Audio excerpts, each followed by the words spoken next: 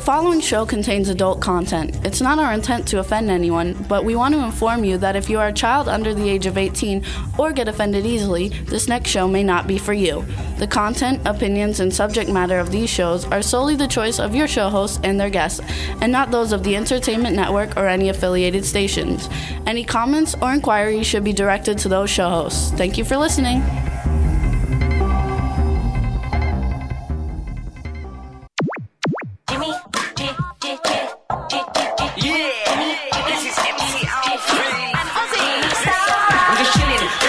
Sitting down and designing, where every man never thinking, what are we gonna be wearing?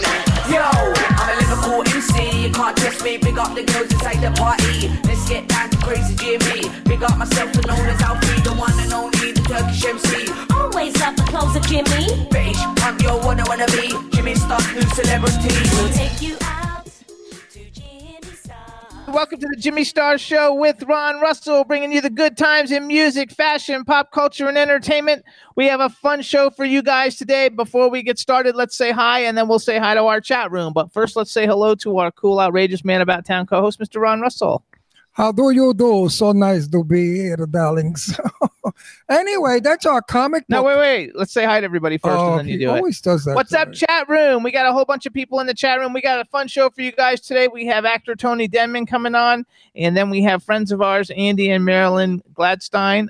They have a veterans charity, Dogs for Our Brave. It should be a lot of fun. The chat room is Phil. What's up, Teresa Sabin, Cindy Lady Lake from Lady Lake Music, Meg Rudick. Hey, Teresa Sabin, Anton Country Super from Australia is in the chat room. Jane Doe is in the chat room, also known as Angela Jonas. Angie, baby. Whoa. I forgot. I don't know who else I missed. I know there's some other people in there, but hello, everybody. Oh, Carnell from Twin Radio, I think, is in the chat room. So what's up, everybody? Hope everybody had a great week and all is fun. Oh, my microphone went in and out, and they're just there. I know. I've been hearing it. I don't know why it's doing that. I switched it too. Anyway, we're gonna have a lot of fun, you guys, today. And now Ron's gonna show you. It's show and tell time for Ron. Well, finally, the comic book came out that I've been bullshitting about. Oops, it's glaring, so I got to get it right. There you go. That's good. Jimmy and I. Hang on, I'll do it. You talk about it. Jimmy and I and Eileen Shapiro are in this comic book. And Kadrosha Onakoro. You don't have to direct or cue me. I'm not a moron yet. But you don't even know how to pronounce her name. I know. I pronounce it Kardoshala. Yeah, that's wrong. And people understand that that's who she is. I didn't give her that name. Her mother did. Her mother made a mistake. It's a name that no one can pronounce. So she uses the initials KC. That's right. Oh, and we want to say hi because Lorene Landon's in the chat room. Oh, well, I don't know where she is. She has abandoned me. I love her to death. And she's not on my Facebook page, and I write about her, and she doesn't say anything. So I don't know where my Lorene Landon is, but I'm very, very sad about it. And I need her to send me kisses immediately. She's in the chat room. Well, I need her to send me kisses because I love her so much. Teresa Sabin says, "Aw, Ron." Yeah, it's true. I love her. She's a sweetie pie. If ever you have met her, she's the sweetest, most gentle, gorgeous girl who has not a bit of conceit or combatness against other girls with big boobs too. I mean, she's just a beautiful person. Anyway, the comic book is fabulous. Only thing that I think he did wrong was, and I want to redo it on Facebook, is when Eileen Shapiro, who has a chest size of maybe 54 triple D, maybe bigger, triple F, I think she said she's an F cup, had these enormous boobs, gigantic boobs. And here he shows her, if you can see that, getting caught on the fence. Well, that's not how it happened. She didn't have the fence between her cleavage. What she did was she climbed up the chain link fence to the top. Her breasts went over like the Titanic. I mean, they were like two gigantic spheres, two enormous Santa Claus bags hanging on my side of the fence. She's hanging on the other side of the fence. It had to be painful because the chain link fence was underneath her breasts where it meets her bones, her chest. She's screaming for me to push her breasts up so she could get off the fence. I am doubled over, hysterical laughing because I can't even phantom doing that because I couldn't breathe. Finally, I ran up to the fence and with both hands, I pressed them up like they were weights. I pressed them up and I flipped them, and she fell on the other side of the fence. That was far funnier than what the cartoonist did, but he didn't know it. I should have really consulted with him, because that's the whole joke in this wonderful comic book. But anyway, here it is again, folks. I'm thrilled and honored to be in the comic book. So is Jimmy and Eileen. Of course, Cardoshola did it. She's got a couple of them. She's a brilliant gal. And we're going to go out and do a lot more ghost hunting with famous celebrities in the future when we can get out of this lockup that we're in. Also, you guys, we got a whole bunch of things going on with Celebrity Ghost Hunters. We have a website being made for it, for our videos. We're in pre-production script writing for Celebrity Ghost Hunters, the movie. And we're also trying to work out so Celebrity Ghost Hunters will kind of be like a Scooby-Doo cartoon. Of us like doing and going our ghost hunts. So a lot of stuff going on with it. Publicly, a lot of my celebrity star friends, and I have many, many movie star friends, great names, famous people, not bragging, making a statement because it's important with the bullshit I'm going to throw at you now. They have all had ghost encounters, or most of them have, but they're ashamed to come forward because they said, oh, our fans are going to think we're weird or we're nuts or whatever. So I sort of like said to them, why don't we just do it as a cartoon? This way, it's not really you telling your ghost story, but it is you telling your ghost story. And that's where we got the Celebrity Ghost Hunters from. We intend to, in the future, have famous celebrities in cartoon form discuss their ghost story and the ghosts that they have seen or heard. I'm not totally through with my ghost story yet, because so many times I hear the voice of Jane Russell in my ear telling me what to do. And I say to myself, Ron, I think it's time, you go and get your head checked because you're going nuts. You're losing it, baby. And then whatever she's telling me to do turns out to be. It's almost like she tells me the future about what I'm doing. She advises me sometimes. I know you think I'm crazy, but it has to be Jane because it's her voice. Sometimes the spirits use their own voices in our brain that we remember what their voices sound like. The words come from I don't know where, and then it translates in our brain to their voices. That's my next ghost story. So we're going to be doing Celebrity Ghost Hunters, the movie, you guys, and it's going to be a lot of fun. We're going to get a lot of celebrity guests, and it won't be so serious like all these other ghost hunting things because we add comedy and we have Ron. Oh, yeah, it's going to be all so Ron peeing in the glory and holes and all that stuff. No, I never peed in the glory. The guy in the comic book got it all wrong. I love him to pieces. He did a brilliant job, but I wish he would have what's the word I'm looking for? Kadrosha did it all. Well, Kadosha going to beat the shit out of They took it out of the video. Yeah, I know, but what it was what's his name and I were peeing. And I looked at the wall and I said to him, I said, oh my God, look, they even have a glory hole in this nut house. And that's what it was. It wasn't that we peed through a glory hole. But anyway, if they wanted to do that, that's okay. Billy, what was his name? It doesn't matter. The whole thing is just for it to be fun. Who was it that I was with? What was Ricky Rebel. Ricky Rebel and I were peeing together in heavenly bliss. We had to go. We're going to bring Lorena on one of our ghost hunts anyway. Oh, yeah, definitely. Because she'll be fun. And backpack joint choices. No. Listen, I don't know if Lorraine's going to be happy with what I'm going to say now, but Lorraine in private has told me she has ghosts in her house. She has encountered some strange happenings. And yes, I would love for her to come forward. And I know Lorraine, she don't care. She'll come forward and tell you. She lives in a 100-year-old house. That's amazing house. A landmark house. It was built by some famous person, and it's an incredible Lorraine says house. yes. But Backpack John wants to know what's a glory hole. Who wants to know what's a glory hole? Backpack John. Who? Backpack John. John, you better Google it. No, he's full of shit. He knows what it is. He just wants me now, to straight do people don't know what that is. Listen, a glory hole is when you go to the men's room in a stall and some dizzy queen made a hole in the metal wall. And what the other guy on the other side does, he sticks his jewels through the hole, and this guy services him on this side. They're insane people that do that, because if you stick an erection through a hole in the wall and you don't know who's on the other side, that guy could have a cleaver and whop off your wang, and there you go. Now you're a sex change. Oh my God, they're freaking out. So please don't stick your jewels. Don't stick your jewels through a glory hole. That's for very demented, crazy, ugly people who can't get a guy, so they have to go and not be seen. Or girl, whatever. Teresa Sabin says sounds like fun, and Backpack John says got it. Yeah, well, now you know. So so if you go to a men's room, do not stick your. It's not only in men's rooms. It's all over the place. Well, They have I've never glory been in holes. the ladies' room, so I don't know what goes on. I don't think they really. do it in ladies' rooms. But I've seen them in plenty men's rooms. Oh, now Dave. Of course, Dave Hughes joins us and starts laughing. Dave, what's up? Dave's in England, you guys. Dave Hughes. There was a story when I lived in New York City. There was a gay bar that was primarily a ladies' bar. Beautiful girls. And somebody put a camera right in front where the girls squat to pee-pee, because none of the girls sit on the seat. They all squat. And then they blot themselves. And the video was shown on the television in the gay bar. Well, there were lawsuits and people went crazy. But I thought, Dave, if I could get that film for you, I will. And I'll send it to you, because I know that when you see a couple of beautiful girls squatting and urinating and blotting, you will masturbate happily. Yeah, right. Oh, B. Claudia just joined us too.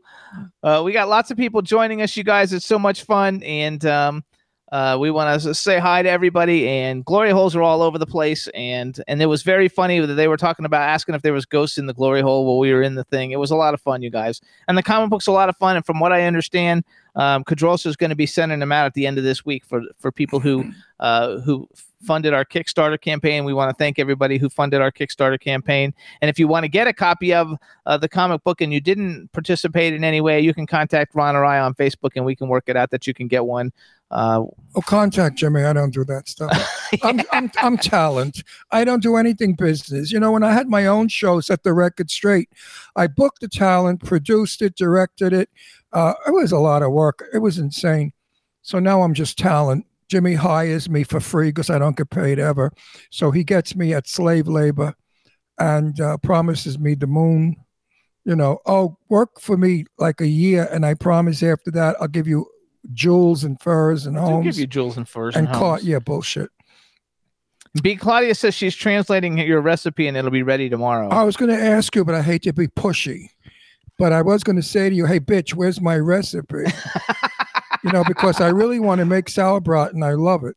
The other day I made German pork chops, which are delicious. My version anyway. Pork chops in olive oil, garlic, and apricot jam and some other crap. It's a sweet and sour, pungent pork chop that's out of this world, and it's with sauerkraut.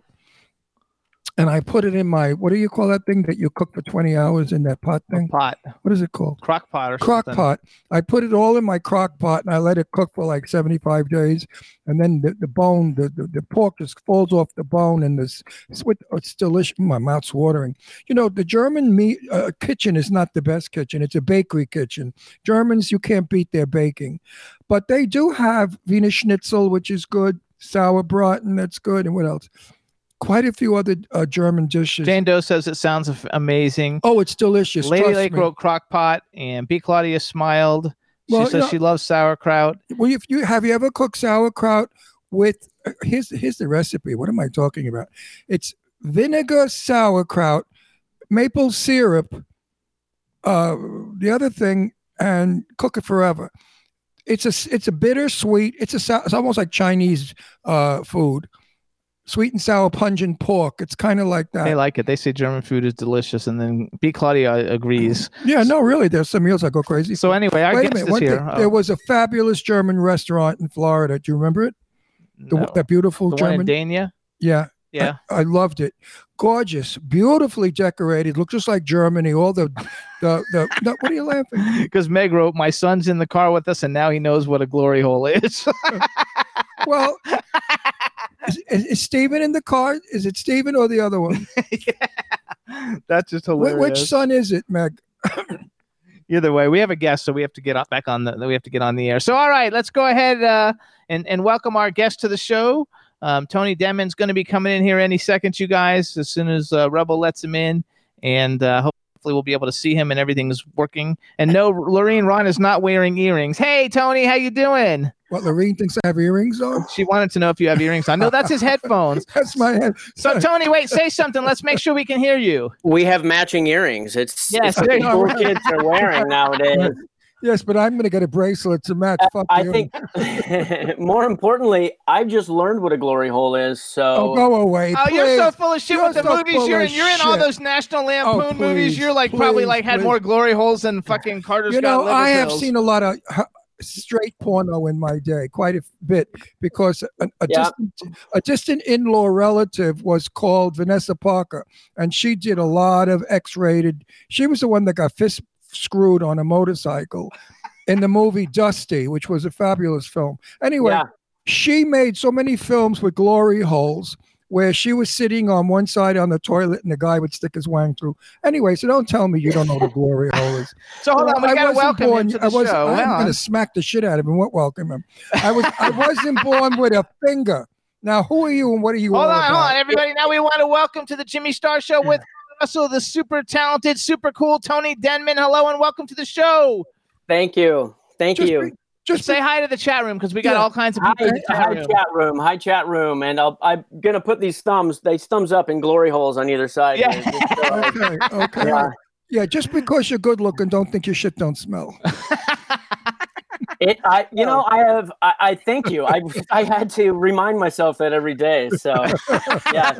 Good, you got humor. I'm gonna have fun with you today. So let me introduce you to my cool, outrageous man about town co-host. This is Ron Russell with the earrings, with the white button earrings. Yes, you guys have matching earrings on. Captain, Captain. I'm very well. Very well. Thank you for having me. Oh, listen, you're going to be fun. I could tell you have a good sense of humor. Some of the ones that come on our show are so fucking dead, I want to just walk off and go swimming. But no, really. But I like it when we have a guest that's cool with a great wit, because that makes our show go on iHeartRadio. And I know that you're going to make this show today go on iHeartRadio. We're always on iHeart. You just mean in the top on iHeart. Well, on the top, we've been up there 17 times as the number one. Not number one, top 100. Top 100, what the fuck ever it is, I don't know. Who does math anymore? Math is like pre-COVID days, Exactly. Who cares? Oh shit! Now G. Larry Butler's in the chat room, and he wants to know if you sing "Glory Hallelujah" when you're in the glory hole. Butler, I don't go in glory holes. Hey, G. Larry, what's up? Nice to see you. So anyway, you guys, this is Tony Denman. Hey, you can thank follow you for him. having me. You can follow him on Twitter. It's @Tony_Denman, DENMAN. We originally brought Tony on to talk, which we're going to talk about his newest film, For the Love of Jesse, that he's got a role in. But you guys, he's got some freaking comedy resume of films, especially for you like National Lampoon lovers. He was in Dorm Days 2. He's a couple episodes of King of the Hill, Barely Legal, Sorority Boys, which is a fucking hilarious movie. It's really, really funny. Poor White Trash is a very good movie. He's in Fargo with William Macy and Frances McDormand. He's was in a couple of episodes of Seventh Heaven, at least that I know of, at least one. And that dude got in trouble. And I used to love him, and he really screwed himself. And too much glory hole days, I think. So you're fascinated with that glory hole. Listen, when you're in New York, go to Macy's, 7th floor men's room. There's about 20 glory holes in every friggin' stall. Macy's does not board them up because they don't want to lose their gay clientele. Wait, where do you actually live in California, though, right? They're not prejudiced. I live in California. I'm actually I'm moving back to Minnesota in the next couple months. That's why I'm in my garage here, and I look like I'm a hoarder of some sort of. I must interrupt you. Yes. Why, in your right mind, would you move to Minnesota, where the temperature is below 050? I know. And the weather sucks, and it's freezing cold, dark, dreary, and dank. Maybe he's got a good reason. You better less glory holes, I guess. I don't know. Just bringing it back around. I'm just bringing it back around, Ron. I just hope there's a wonderful piece of pussy up there waiting for you, because that's a very, very boring place. Well, the Midwest girls, they keep you warm at night, hopefully. So that's because it's so big. No, you know why they keep you warm? They keep your face warm because they don't wax. Oh, there you go. Well, neither do I, so that's good. There's a long list of reasons. The most, I guess, appropriate one is just to get out of the LA right now. For me, seems a little strange. And I just bought a piece of land, 3 acres. So I'm going to go and live and grow a big beard and try and be Jeremiah Johnson for a little while. Who knows? For you, that's good. Yeah. I guess escapism is in everybody's soul. Sometimes I'd like to live on a mountaintop. Of course, with a 4-star hotel, swimming pool, chauffeur, and a chef. Yeah, totally. Roughing it up. That's how I rough it up on the mountain. Yeah, you're a glamper. Huh. That's right. My days of roughing it up are over, kiddo. Moving out 3 o'clock in the morning because your landlord dispossessed you. No, those days are over. Yeah, I hear that. I hear that. But it was fun while it lasted. Anyway, no, those right? days weren't. No, they weren't fun. my then lover and partner, Sal, who was wonderful, made a lot of money but never paid a bill. He hated to pay the electric bill or car payments or rent. He just had a thing about giving away his money. So he was in charge of bills because I don't do bills. I'm talent, like I told Jimmy. I don't do work. Right. And I would come home and the garbage men had our door open and they were taking our furniture out to bring down in the parking lot. And I had to quickly muster up the money for the rent. It wasn't easy. So, I like my life now. Palm Springs, swimming pools, lots of fun people. It's the way to go. Why don't you move to Palm Springs? Why are you going to Minnesota? How are you going to work? He bought land in Minnesota. I don't give a shit. What is he going to be, a farmer? With his work career. Very true, yeah. With your work career, you got to keep working, kiddo. Yeah, well, I mean, there's so many things to answer there, but mostly I'm from Minnesota. I have a lot of non-Hollywood connections there, but I have a lot of stuff going on in terms of just life and family. And for the most part, LA, it seems like, I can come on your show in Minnesota anytime, right? It doesn't matter nowadays. Absolutely. You can be anywhere. Actually, you can be anywhere to do anything now. No, living in LA now is bullshit. Nobody wants to live in LA. That's what my point. LA is over for me. Anyway. LA has turned to shit. It's got all garbage people, horrible crap going on. Hollywood Boulevard is a sin. The Giant Roman Theater, there's all these peddlers in the front, beggars all over, street people, tents. It looks like a war zone. Hollywood's not the Hollywood I remember of 70 years ago, where you saw Lana Turner in a convertible driving down Hollywood Boulevard. Once upon a time in Hollywood, Yes. So Hollywood has changed. Ron's going to be 80 next week. So why do you always have to bullshit? I don't want to know that. I know, but people need to, so they have because Lana Turner, many of us weren't even born when Lana Turner was driving down the road on Hollywood Boulevard. What a pity, because it was a wonderful time to be born. I don't want to be born when Madonna was born. What kind of thrill is that? Oh, I would. I like that. You do. That's you. But no, seriously, LA is not the place to live anymore. The suburbs. We go there a lot. Oh wait, the suburbs are beautiful. Westlake, Thousand Oaks, all the way up. 30 miles north of LA is heavenly. Well, I'll tell you what. We made this. We'd already made this decision, and I have a 16-year-old as well. And I have two little 16-year-old. What, girl or boy? Boy. Oh, get him out of there. And I have a 2-year-old and a 4-year-old as well. So, it's LA living is hard. We live in Northridge. We're doing our little Pleasantville kind of family bike ride around the street, right, with the kids and the thing and the helmets and all that. And we're like, wow, life is beautiful. We turn the corner. There's 12 cop cars and 12 crackheads with and we're just like, this is Northridge. Like, okay, so what time's the plane getting here? Yes. Yeah. No, I lived in Beverly Hills and I was raising 2 daughters and I saw what was happening. So I quickly moved back to Long Island, to Garden City, which is a very, very Protestant, white glove, blue-eyed white people. Matter of fact, when I moved in Italian, they thought, I was like a black person. They all came down the block to see the children of the Italian. Right. That's how that town was, but it was a good place for children because the people there were really drug-free and very religious and very Is that where you grew up? White bread. Hell no, I grew up in Brooklyn, Red Hook with the hood.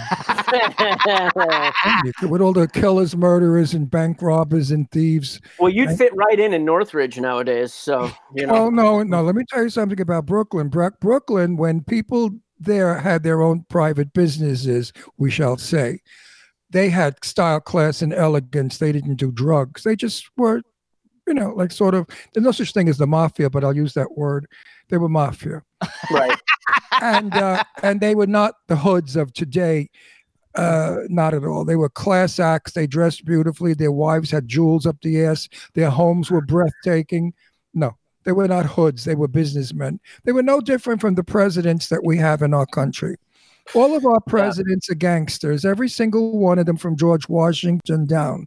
Everyone has been a gangster, a thief, a racketeer, a swindler, a liar, and a Some jerk. just have better ponytails than others, you know? Yes. Exactly. So wait a second. Go to your. So at 16, that's like 10th grade. He's finishing up 10th grade now, yeah. So that's the big thing, moving away from the hoodlums that he hangs out with currently. Oh, definitely. Get him to the farm. Oh, it'll be good. Definitely. Yeah. He'll be What is killing chickens instead of, gangsters. So What does he think of the fact that you're like an actor? Does he like that, or or is he? I think he's not over it. affected. Yeah. I was like, hey, dude, I'm got to do this thing with these awesome dudes here in a minute. Can you? He's like, whatever, Dad. I go, hey, can you come and just check out my set? He goes, you look like a freaking hoarder, Dad. You have a way of speaking. Yeah, I'm like, all right. He goes, but it's authentic, so whatever. You'll be cool. So how soon are you moving? In June, yeah, we're just like I said, we're like literally in the middle of packing, and it was one of those things where we've been it's been on the cards for a while, and I think with this whole, the coronavirus, it's disrupted a lot of stuff. Not to bring the tone down, but I really been in this kind of like trying to find some positive transformation through this whole thing too. So listen. Quickly, I'm going to say quickly as an old man, grandfather. Yeah. Get those fucking kids out of there quickly. Yeah. Thank you. All right. As quick as you can. Otherwise, you're going to have a life of hell. Trust me, Ron. And your children will bring all that hell to you. Yeah. Okay. Yeah. Because they're going to be in trouble. They're going to be with the wrong crowds. Who gets pregnant? Who does drugs? Who's a fag? Who's a this? Oh, being a fag is okay. What do you mean? Right. Right. I'm gay, so it's okay. But I mean, you know what I mean. Being around the wrong kind of gay people. Yeah. Yeah. You just want to be around the types that you want to call you a fag, basically. That's right. Right.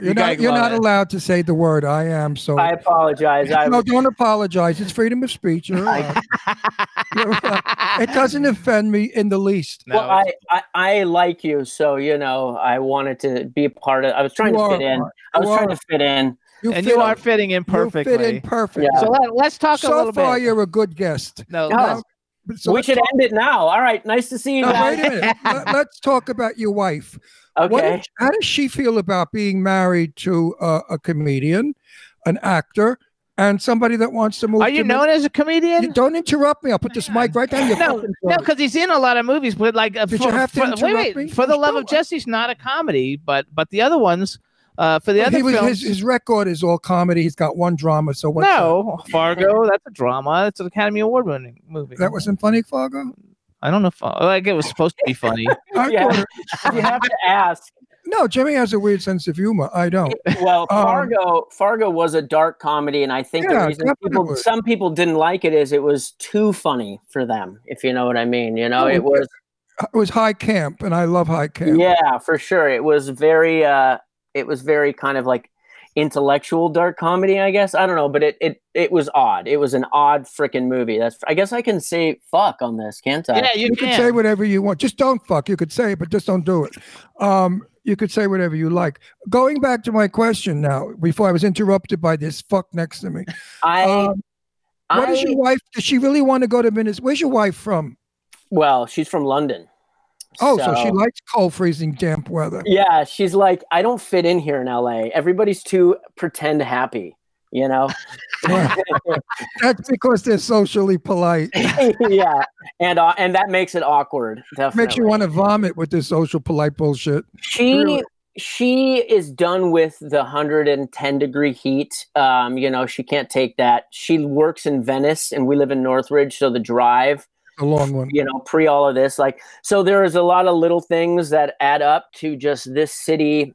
We met in London. I lived in London for 10 years after my son was born, and I moved to London. This kind of getting back into backstory here, but so anyway, I met my current wife, who is British, in London, lived there for 10 years, and then moved back to LA 7 years ago.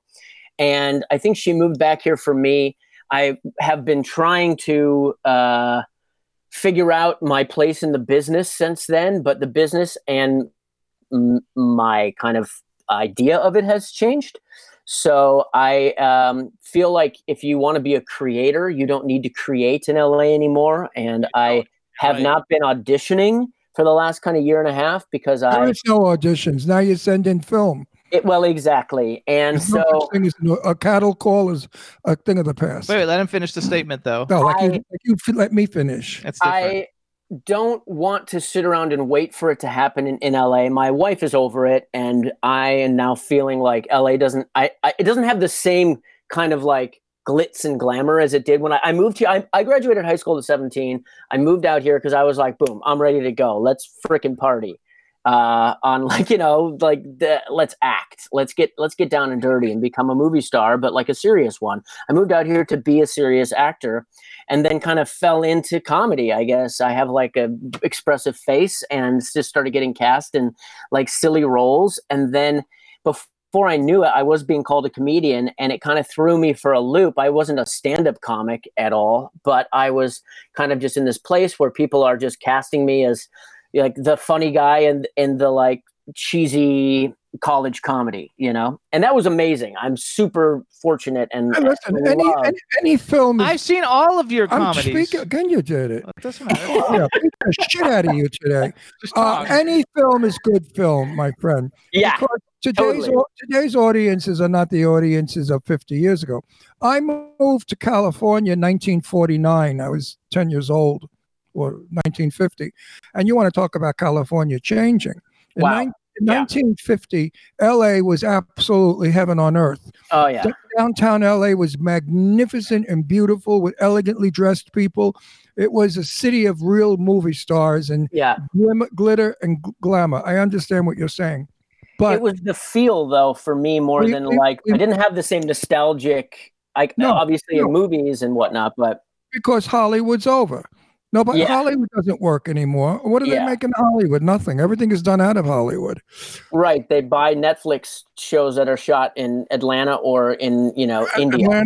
Atlanta's Tyler's studio is cleaning up, and Atlanta is the place to shoot. We're shooting a movie. Actually, I have a bunch of movies. I'm shooting three. I'm in 3 movies in Atlanta. No, 1 is Tennessee and 2 are Atlanta. So that's where we're going because they give the and you don't incentive. have to be here to be in them. Yeah. Because if you guys need a dramatic actor who ended up becoming a comedian, like, let me know. I absolutely will. I've got Jimmy does that. Jimmy has a very long list. 26 projects I'm working on. Jimmy has what? I have 26 of them that I'm projects. I'm holding you to that, Jimmy. Absolutely. No, because you're fun. You're fun and you're like good. And I have to say, because like I didn't know who you were by name. But I have seen like all these films back when they actually came out. Like I remember I've seen Sorority Boys like 20 times. And you know what's crazy? Like I'll be walking down the street, and I was in freaking Linoleum City in Hollywood. I since I came back to LA and I couldn't audition, I started getting into like the art department world and became an art director and yada yada. And I'm in Linoleum City in off of Hollywood Boulevard or whatever, just kind of grimy Hollywood. And I'm sitting there waiting for my order, trying to like keep myself to myself in my hat and everything. This guy on a freaking forklift drives by, and he's got like a 40-foot thing of carpet, and it looks like it's coming out of the deal and everything, and it looks bizarre. And I'm sitting there, and he looks at me and goes, "Hey!" And I'm like, "Jesus, what the?" He goes, "Hey!" And I look at him, and I'm like, "Yeah." And he goes, "Are you the sausage guy?" I go, literally, like, what is he talking about? He goes, "You're the sausage guy from Dorm Days. Hey, Julio! It's the sausage guy from Dorm Days." He's like shouting across the warehouse, and he gets out and he comes over, and I'm like, "Hey, hi, how are you doing?" And he remembered, and I had no idea that like that movie has been on repeat for a while. Because I left LA for like eight or 9 years, and I came back, and I still get oddly recognized for Dorm Days and Sorority Boys on the streets, and I'm kind of like, hey, all right. It was such a good movie, though. You can't trust the fans. I was shopping one day in the mall, and somebody came up to me and they said, "You look just like Ron Russell." And I smiled. I said, I do. They said, yeah, but he's way older than you. I said, he is? Oh, is he still alive? I used that joke from Jane Russell. I said, is he still alive? And they said, I think so. He has a radio or TV show. I said, oh, good, thanks. And I kept walking. And I thought to myself, wow, Well, but people really know how to say things. Either way, it's going to be a weird backhanded compliment of some sort, right? Like, you're better looking than him. And it's like, Oh, I get that all the time. Wait a second. Is that You're better looking in good or- person. Yeah, I get you're better looking in person than you are on TV or in the movies. You Well, also you did gotta- Go ahead. I was just going to say, you have a face for a webisode too. So, No, but when I'm in a movie, I'm acting, and I usually play a mafia or a crazy person, so I'm in costume and I'm in special makeup to look different. So yes, of course, when you see me in person, I'm street dressed and wash faced. So it is a difference. But getting back to you and your career. Yeah. Do you in any way, listen, I have to tell you a very brief story, and I want you to know it's from Grandpa Ron. A very famous actor came on our show. What's his name? Who loved Lenny Kazan's tits. He said they were the softest. Oh, Paul Sorvino? Paul Sorvino came on our show. Yep. And I said, Paul, I understand you're living in Pennsylvania. You bought a farm. How nice. I want to come and visit. No, Ron. He said, I sold it. I said, why? He said, because I wasn't getting any work. If you're not seen in town, you don't get work. He said, I moved back to LA and I started getting work all over the place. Do you think that could happen? Well, I've been compared to Paul Sorvino often. And I don't think so. I love Paul. Paul is so different. You know what Paul said about Lainey Kazan when he dated her? He said she had the softest tits in the world. So I said to Lainey that he said that, and she said, no, Ron, he really didn't say that, did he? I said, yeah, he did. I love soft tits. I mean, I think they're wonderful. And Lainey's are real. There are no bags in that broad. Trust me. She's got another pair of... Oh, you know who Lainey Kazan is? I do now. I just Googled her. Yeah, she's a fabulous singer and a wonderful actress and a terrific pal. Anyway. To answer your question, I honestly don't think it will hurt my career. I mean, like I said, I haven't been auditioning anyway. I literally have been trying to get an agent. It seems so crazy in a world where I felt like I had a chance, at one point, and I came back to LA and I was like, all right, I'm gonna get an agent. I'm gonna go on auditions and just kind of like fall back into it. And I have not been able to get like an agent for 7 years, and that's due to being lazy. It's very difficult. It's not lazy. But listen, I haven't got the right one. Like I got one, I got two, and then I was just like, these guys, if they're not going to be excited or want to work for me or with me, then not for me, but like with me, then I don't know what I'm doing. I literally cannot sit around and wait for this to happen. I've got to make some stuff happen. Let Grandpa Ron tell you something else. 1959, I was 19. I made my first movie. Mm-hmm. My career went really nowhere for 54 years. It was, a few movies here, tell a little crap, nothing exciting. I turned 75 years old, and suddenly everybody and their mother wants me in a movie. Number one, because they need an old bag in a movie that could still walk and talk and think. Yeah. And also, they get how much? $7,000? No, it's not a number. Well, anyway, if they hire me, the production gets X amount of dollars because I'm over 75. You get credits for over the 75. Senior citizen thing. Yeah. It's like the same thing as you got to have the black people, the Spanish people, and everything. So let me give you a little word of of minority. Yes. Wait, let me give you a word of encouragement. At 80 years old, when we get out of this lockup that we're in, I have about 9 movies in a row to make. I have never been more famous than now. At 80 years old, I'm ready to kick the bucket, and fame has come my way. Your career won't let you, huh? No, so don't lose faith. It's going to happen. It just takes time. Don't forget, there are millions of actors and comedians out there doing the same thing you're doing. Yeah. It just is. It's all timing. Right place, right person, right thing. Maybe from this show, you don't know. You might get somebody watching you now and say, oh, shit, I forgot about him. I'm going to use him. So it's all publicity. You have to put it out there, my friend. They don't come looking for you. You got to rub their noses. I also think that because I have a ton of, we usually become friends with most of the people who come on the show. Some of them have agents, some of them don't. Some of them that don't have agents are way more successful than the ones that do, because they hustle and they go find the stuff on their own. And basically, it's just networking. If you meet people and network. Let's talk about For the Love of Jesse. So how did you get cast in For the Love of Jesse? So this is what I've been focusing my time on, and this is what I will miss about being in LA, the just serendipitous networking that, you fall into pockets of friends who know people that are making things. And I, through a very tragic event, sorry, can you hear me still? Yes. Oh, sure. okay. Started hearing an echo. I lost my best friend right before this movie. He was actually supposed to star in it. Yes. And his name is Blake Heron. He was an actor. We grew up together here in LA, 15, and just we did a bunch of projects together, had the same manager, and got into a lot of trouble together here in LA. And after I'd moved back, we maintained friends, and he said, "Hey, I'm doing this movie. This writer-director, David Maccabee, who's now a very good friend of mine, is making this thing." And great guy. He asked, yes, of course, and he asked me if who I wanted to play, my best friend in the movie, and of course I said you, and I said, "Well, sign me up. I'm ready. Let's go."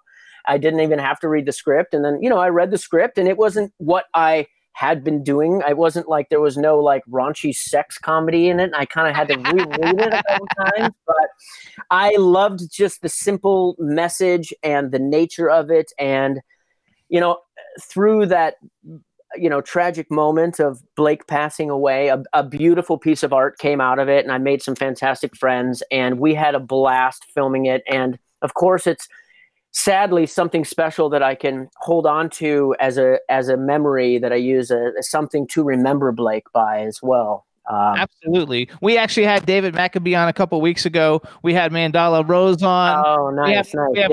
We have Curta coming on next week, and then okay. The second week, I think, of June, we have Adrian coming on. So there you go. We're putting, and Ron just did a movie that just came out in February called Clown Fear, that stars Randy Wayne's in it, as one of the people in it. He's everywhere. Yeah, he's everywhere. Yeah. So it's even if you don't want him, you're like, Jesus. It's 6 degrees of separation, though. Everybody knows everybody. Meanwhile, I loved working with him. He was a wonderful guy. Yeah, he's a sweetie, definitely. Very nice fella, very, and a good actor. Oh, 100%. And my point was, we go to every friggin' red carpet there is, and I die sometimes because the movies are so bad I want to shoot myself in the theater. But the noise will distract the people and wake them up. So yeah. I suffer through these films, but we go to the carpet because our friends are there, producers, directors, actors, and actresses. And that's how they say, "Oh, Ron, yeah, listen, I was thinking about you, and, would you like to be in my film?" And that gets you work. Yep. I would love to live on the northern tip of Long Island. I really would. I keep telling Jimmy, I could live in Montauk, build a lovely house on a hill overlooking the ocean, and be very happy to be disconnected from the rest of the world, because I'm from New York. And Jimmy said, we will be over. Our careers will be dead. Yeah. Because nobody will know us. The reason that why Jimmy and I are famous or popular, or whatever the fuck the word is they use without sounding narcissistic, is because we're all over the place. Yeah. We're like diarrhea. We just pour all over. Diarrhea is hereditary. That's a knowledgeable point. It runs in your genes. It runs in your genes, right? Anyway, the point I'm making is, out of sight, out of mind. Are you afraid of that? You raise amazing points for me personally, for my career, and things that have kept me up at night. Yes, of course. But at the moment, I have my family to think about as well. So there are bigger fish to fry. And I think that my life is bigger than just me. It's everything that I represent as well. And when you guys talked about things, timing, being ready for the opportunities to come, I think that I will be prepared and be open for these opportunities to come my way. And I create, every night I'm tapping away at the keyboards until I'm like, oh God, it's, 4 a.m. and my eyes are redder than devil dicks and I can't, see through the smoke, and I have to crawl, back into bed. But I feel like the more I create, the more that begets creative energy, the more that I'm open to it. And, Minneapolis, thank God, is full of creative minds and art spirits too. So Well, quite a few. Tippi Hedren is from Minnesota. Yeah. Arlene Dahl is from Minnesota. And Prince, so, my mom grew up with Bob Dylan. They went to the same high school. I know that's kind of different, but still, there's How cool is that, though? what was Burt Reynolds' wife's name? Lonnie Lonnie Anderson. Lonnie Anderson, yeah. They're all the Swedish beauties because Minnesota's full of Swedish. Are you Swedish? I'm Italian, German, English, I think, but I'm sure there's a little we tell a lot of the Sven and Oli jokes in Minnesota. I don't know if you know the Heimlicher maneuver. Kind of I'm so happy for you that you're Italian. Yes, well, my mom is Sicilian through and through. Good, because I'm Italian, 100%. Well, actually not. We just found out through my ancestry thing that my daughters did that I'm a little French, about 40% French. But did that hurt? Well, yeah. Well, actually not, because I'm French from like 300 years ago. Okay. But in the last 300 years hence, I'm all Italian. My father was Italian. My mother's Italian. I'm 100% Italiano. So hang on. Here's my mom's favorite joke. What's this? It's a dead Italian, because if it was alive, it'd be going like this. He likes that one.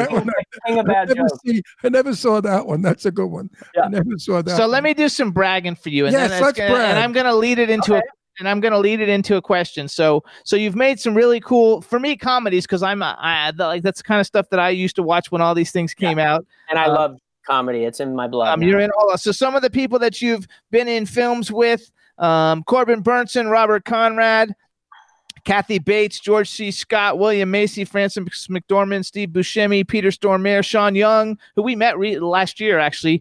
She was fun. Yeah. William Devane, who's like, I have always loved William Devane. He was insane. Yeah. And then the people in Sorority Boys, Barry Watson. I was in a movie with Harlan Williams, Michael Rosenbaum, Heather Matazzero, and Adrienne Barbeau, and For the Love of Jesse. So you've worked with a lot of really cool people. Who's your bucket list? If you could work with anybody that you haven't worked with, male and female, who are two people that you'd like to work with?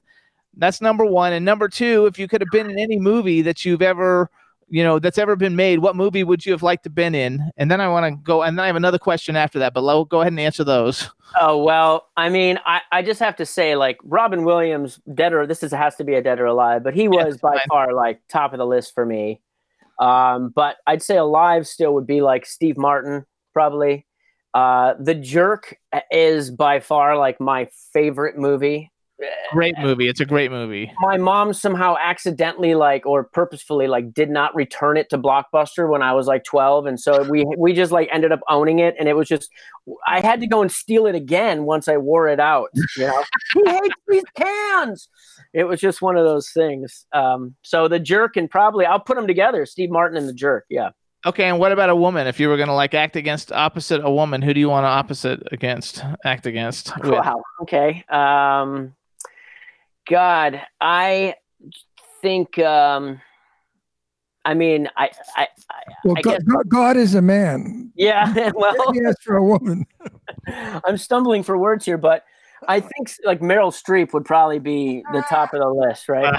Everybody picks Meryl Streep. I know. You put me on the spot. I feel like an idiot. And you know what? She's an okay actress. She's not the greatest thing in the world. I mean, right. we have Anne Mirren, who's fabulous. We have Judi Dench. Helen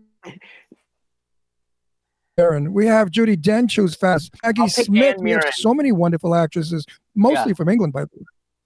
Helen Mirren. I love Helen Mirren. I want Charlize Theron, even if I just want to sit in a room with her. Well, she's so beautiful. But Helen Mirren, I never miss any of her work. She is absolutely incredible. So then here's my next question. I want to segue into a new thing. You've done a little bit of voice work. I saw you did voice work in Battlefield 3, and I think I saw something else. Have you done very much voiceover work in video games and cartoons and stuff? Yeah, I mean, actually, when I lived in London, I spent 10 years doing voice acting was my bread and butter for sure. And even before I left, I did like 6 or 7 episodes of King of the Hill, but they only put me on IMDb for 1. I don't know why, but you know that you can put yourself on the rest of them. You can put it on yourself. Yeah, I wish I knew what episodes they were. I just remember okay. I was like sitting next to Brittany Murphy at the time going, Just make up the numbers. Everybody does. Yeah, that's hard. That's a hard thing to do. I was on Charlie Angels. You think I remember what number it was? Yeah. 50 totally. years ago, I'm going to remember the number on Charlie's Angels. Exactly. Anyway, so go back to that though, because like I actually got asked this morning. There's a new cartoon, like a superhero cartoon, LGBTQ cartoon that's getting a Kickstarter for, and they got all these like Dragon Ball Z and people like big voice people, and they asked me to voice a character in it, and I've never done a voice for a character, but I think it would be a lot of fun. Tell me that. Well, because I hadn't talked to you. Well, that's good. Well, why didn't you tell me that? So I'm gonna make, I don't know. So I'm gonna make my venture into a foray. Oh, it's the best. Of my you don't even have to wear pants. Yeah. You know? No, it's great. It's I trust me, like I wish that I think for you especially will be something you can play with, you can go crazy with, and then they have you do it a million different times. And you can really make the character your own. I think it'll be perfect for you for sure. I can't wait. I'm like super excited. I would have liked to have been excited with you. Okay, well I am. I'm telling everybody now. At 4 million people. I didn't want to find out with 4 million people.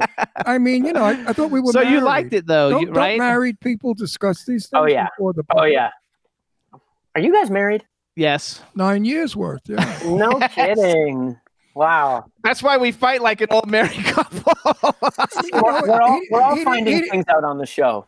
Yes. He didn't want to tell me that because he thinks I'm going to get upset and be jealous. He doesn't know. No, he gets some. I'm in his corner. I only want Jimmy to be successful. No, I think it'll be fun. Jimmy is a lot younger than I, and he has a whole life ahead of him. And I want him to have wealth and fame. Me, I'm on my way, to La La Land another couple of years. I mean, 80, 90, how much do you go? The machine's got to break down. Plus, I can't act. I can't act like a screen actor. I'm in like 100 movies, but I suck in all of them. He's not in 100. That's your character, right? Like you play that up too. No, he's not in 100. I am movies. too. 108. You're 108 movies. I want to know every fucking one of them. Go on IMDb. Oh, because you made up a bunch of phony things. No, I didn't. 108. Your ass is 108. Anyway, he doesn't know because like I was doing it. I was doing it way before I like met him. But I suck. I'm not a good actor at all. No, he's not. I worked with him in a film. I mean, the film. People put me in their films because of the fact that I'm like a very good publicist and I'm very good at promotions and I have a huge social media following. So people put me in films, but I never get more than like a line. I'm never a character. I get like 2 lines or 1 line. Something, and you've never just seen to be SAG eligible. You've never seen anyone destroy a line like he can. one line and he really wrecks it. I don't know. I had a moment which was one of the most embarrassing things for me. I auditioned for a British movie and I got 2 or 3 callbacks for like one of the leads and I had to do a British accent and I do the worst fucking British accent you would ever hear. And this is with a bunch of Brits. So they just throw me a bone and they give me this little part and I'm in a cafe and the little tiny monologue is something like, hey, I've been sitting here and I haven't even ordered yet. Like, where's the waiter? So they're like, okay, action. And I do the thing. I'm like, oi, I've been sitting here and I haven't, I do the thing. And they're like, cut. And they're like, they have the writer come over to me and he's trying to give me like, dialogue coaching and everything. And they're like, you know what, let's just cut this line. Okay. So 1 line away. Okay. I do the thing, cut, take another line away. I do the thing, cut. Literally, I had this paragraph to say at the end. I was just like, oi! That was it. And so I know the feeling. It's very humbling for sure. Well, I suck, but I know I suck, and I don't even try to like make it like I'm a great actor. I just like to be a part of things, and get in things, mostly to network and see who we can meet. Ron, on the other hand, he's an actual actor. He can actually act. I don't act. I become. You're a method. Huh. No, I just have. I feel there are many spirits that can inhabit our bodies, and if you call on a spirit or a person that's dead or you've known, you can actually transcend and send that out through you. I believe that. Whatever your method is of doing it, you do it. Yes, but he's good though. I'm not any good. I'm channel it. You can channel it. Yeah, I've been Yeah. told that I do a good job. And most people are shocked by that because I'm so funny in real life and wise guy, tough guy. And yet I could change that whole personality to being anything. That's a true Yeah. actor. That's a Yeah. true actor. How do you feel about yourself that way? I try to take I try to take it seriously for myself, but I try not to take it too seriously as well at the same time. I do my work, and I have been lucky enough to be in situations where I am learning, and we're always learning, but Yes. I'm also been Absolutely. in Absolutely. situations where I am the more senior member of the team, so I can help as well. And both of those two things give me a lot of hope for the enjoyment that I get out of it. I'm still enjoying it. I enjoy it more than anything. And I really wish to get the opportunity to act more often. And the last couple of years have been a little bit quiet, but I think the opportunities are still there, and I'm going to be, open to them as much as I possibly can. And also try and create as much as I possibly can in the meantime. I've been focusing on writing short form sketch comedy. Me and my good friend have been writing this silly stuff that we post on YouTube and Instagram called As a Matter of Fact. You guys should check it out. Oh, definitely. I love Instagram. I'm on there all the time. It's at Spring Break Donnie. Okay. So that's the name of the Instagram, at Spring Break Donnie. And we have silly little 2-minute things. It's like we can't find the remote, and then suddenly the remote's like poking through my chest like Alien and stuff like that, And I think having joy come out of the process is the most important thing. And Oh, then absolutely. Wait, what's the Instagram again? At what? At Spring Break Donnie. So And how do you spell Donnie? Donnie? That's right. Yep. Okay. At Spring Break Donnie, Donnie. All right, I'll follow it. Okay, what I'm saying All right. is my favorite part of filmmaking is not the actual work. It's the creating my character. Yes. I love to get a script and work it and play it one way, play it another way. Keep creating to make that character really become something special. Yep. The actual shooting in the factory is no big deal. It's boring. Years ago, we had big cameras. You felt like you were making a movie. Now you make a movie. You don't even know where the camera is. You don't work a camera. You don't have a key light. You don't do anything anymore. You just walk around and say your lines like an idiot. Right. So it's not fun. You don't even know you're making a movie. You think you're out there talking to your friends. Right. It's like how real can we be here? Well, it's too real for me, but that's why I like creating the character. I love changing my voice and using accents, and I love all of that. The further away I become than Ron Russell, the happier I am with my part. How do you feel about that? I think that I used to feel that way.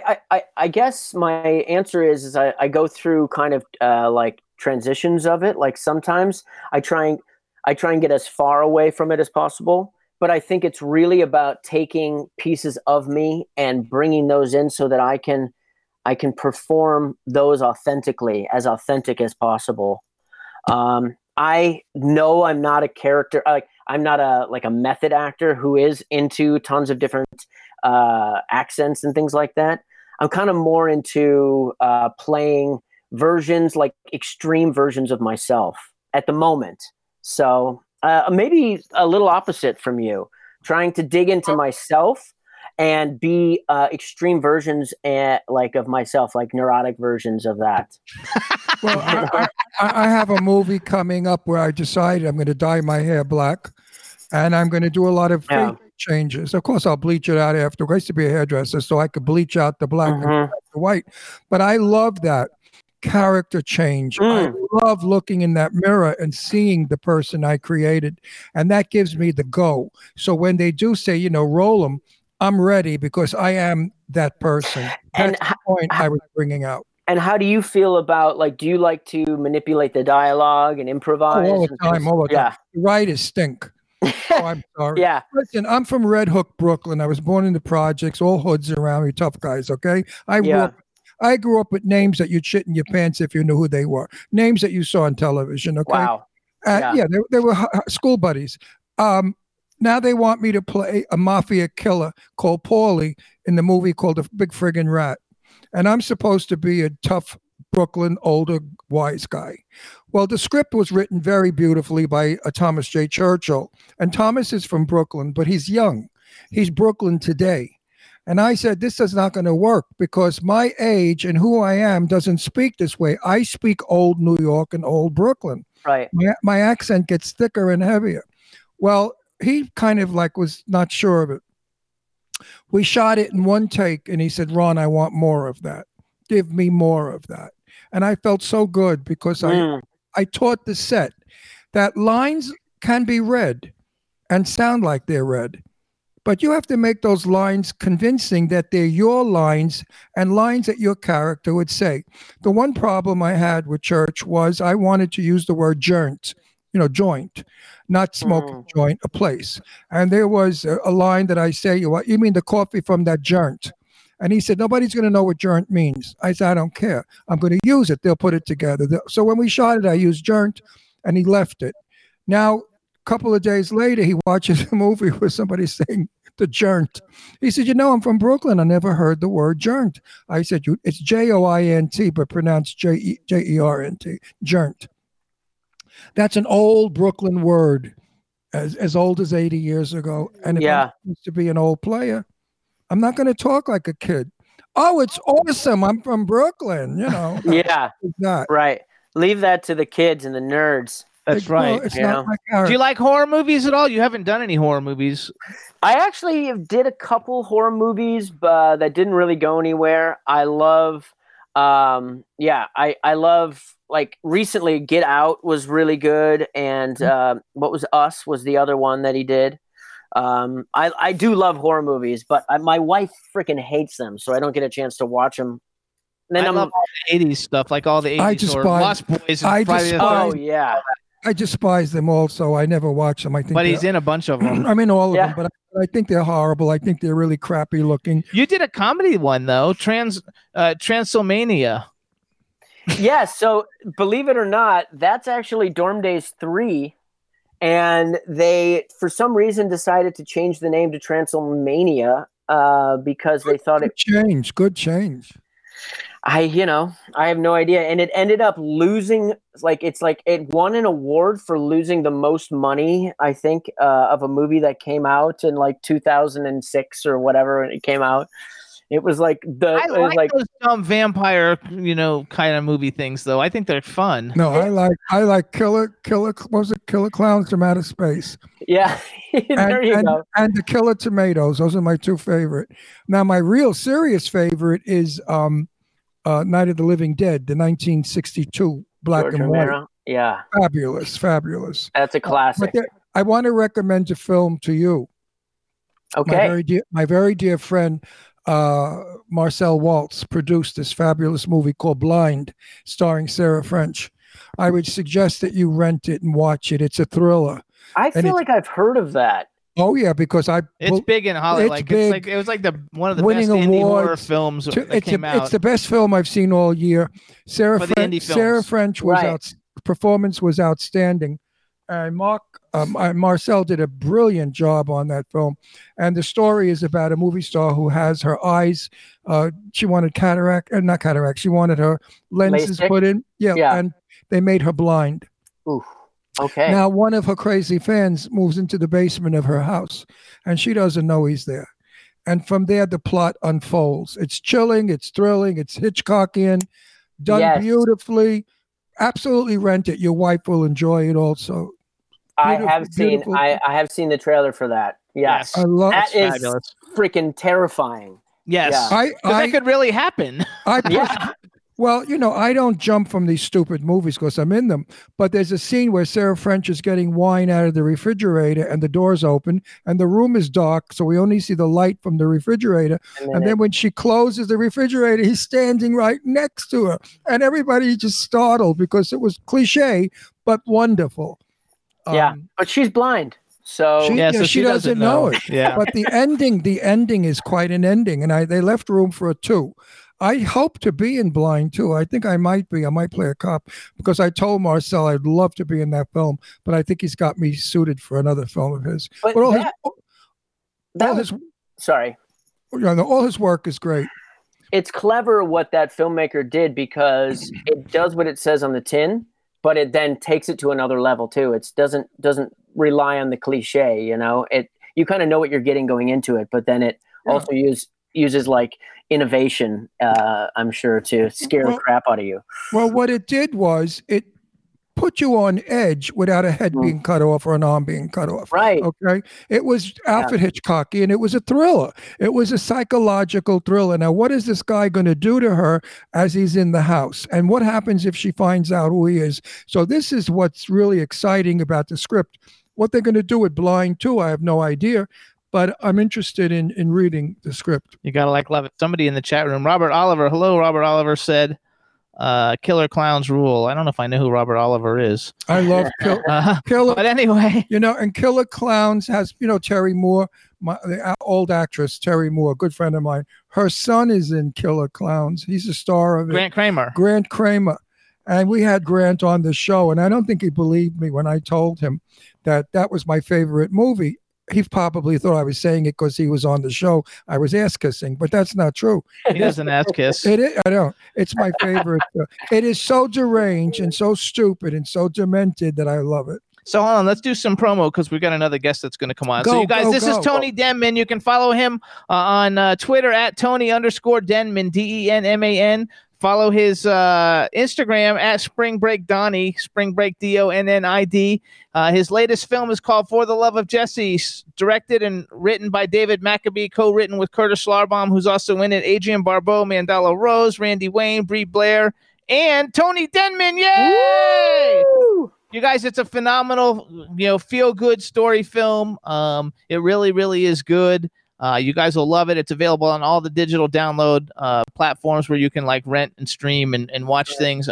Again, I haven't seen it yet. I cannot wait. It's called For the Love of Jesse. It's really, really good. And I'm a fan of Adrienne Barbeau. And then if you want to go back and see. I know Adrienne. I met her several times in Palm Springs. If you want to go back and watch some fun movies that Tony has been in, definitely you want to see Sorority Boys just because it's a hilarious movie. It's on TV all the time, you guys. They play it all the time. It's a very popular movie. Dorm Days 2, Barely Legal, which I've never seen that one, but that's got to be a winner. That was fun. 3 high school boys start making porno to make some extra cash on the side.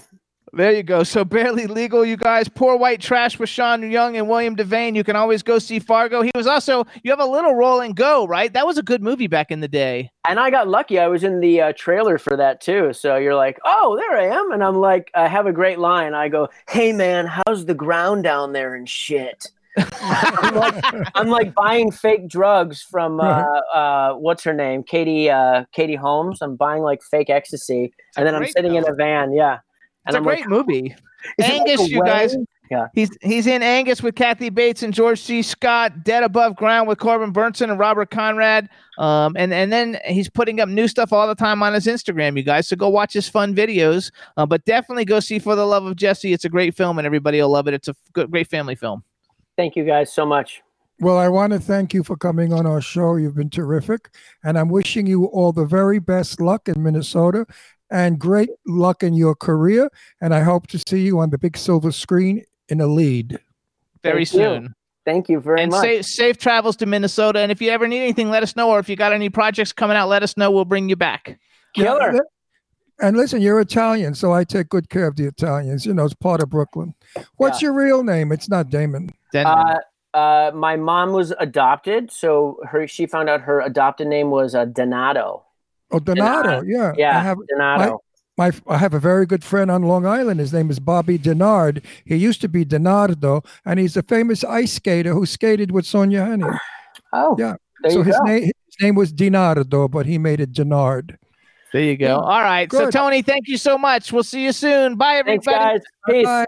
All right, guys. So we've also got to do some little commercials, you guys, and we want to thank everybody who tunes in every week to the show. Chat room for coming in live. You can hear us every week live from 12 to 2 p.m. Pacific time or 3 to 5 p.m. Eastern time on W4C Rye Radio. We're also on K4 HD Radio, Jackalope Radio, iHeartRadio, Stitcher, Audio Boom, SoundCloud, iTunes, Spreaker, Apple TV, Podbean, Spotify, and Pandora. We're also on about another 100 more, but that's the biggest ones that you Too will many find to us on. mention. On television, you can see us on Comcast, Roku, Vimeo, and YouTube. And we appreciate everybody. And also now we've been putting the shows on Instagram TV, you guys. Thanks for watching on Instagram because we're getting a lot of plays. I think. And you can watch on Facebook. Yes, it's also this show because this show's streaming right now on Facebook. But Right now we're live on Facebook. you gotta love it. And for the people who joined us, Eileen Shapiro joined us, but she's working out a problem, so she's in and out. Hey, Eileen, sorry you're working out a problem. I'm glad it's not I me. spoke about your breasts earlier hanging from the fence. How the artist did not make your breasts big enough in the comic book. And also, you did not have the fence between your cleavage. You had both bazooms hanging on one side of the fence with you on the other. So I wanted to make that correction, but I don't want to upset the guy who did the cartoon. Which we love, by the way. But we love the comic. But Eileen, your bosoms are far greater than KC's, much bigger. Yet KC had the cartoonist make her with the big boobs. Meanwhile, you're the one that's a 54 triple F or something. And for people just tuning in now, we'll show you guys our Celebrity Ghost Hunters comic book. That's it. That's me, Jimmy, Eileen Shapiro, and KC. Kadrosha Ona Karol. Yes, who did this comic book. And the story is about when we went to the crazy house in Park something in Long Island. We should also mention Haunted. It was abandoned for 30, 40 years, and it was spooky. Brian Morris and Eric Hawkins also contributed to the comic book. I think they're the writers and the illustrators of it. But either way, their names are all on it. It's fun, and we're going to be having it on our Celebrity Ghost Hunters website soon and available. And Eileen wrote Kings Park. It was at Kings Park. Kings Park, that's what it was. There you go. I should have known because Kings Park, Long Island, they named the hospital after the town. There you go. Port Jefferson, Kings Park, all that's North Shore. What's up? And the chat room is like going by so fast. Everybody's like running in and out. But Dave Hughes joined us while we were talking with Tony Denman, and Jane Doe is back in the chat room, and I think Lorene might have had to go, so I'm not sure, but who knows what you got going. And everybody likes your watch and your shirt. Oh, show everybody you. your watch. It's a what is it? 49. It's called the 49, and it's yellow and blue with a yellow face, and it's waterproof, and it's everything proof. And we have practically every one of them in every color. We went on this kick when we lived back east. Every time it was somebody's birthday, we all gave each other a wristwatch like this.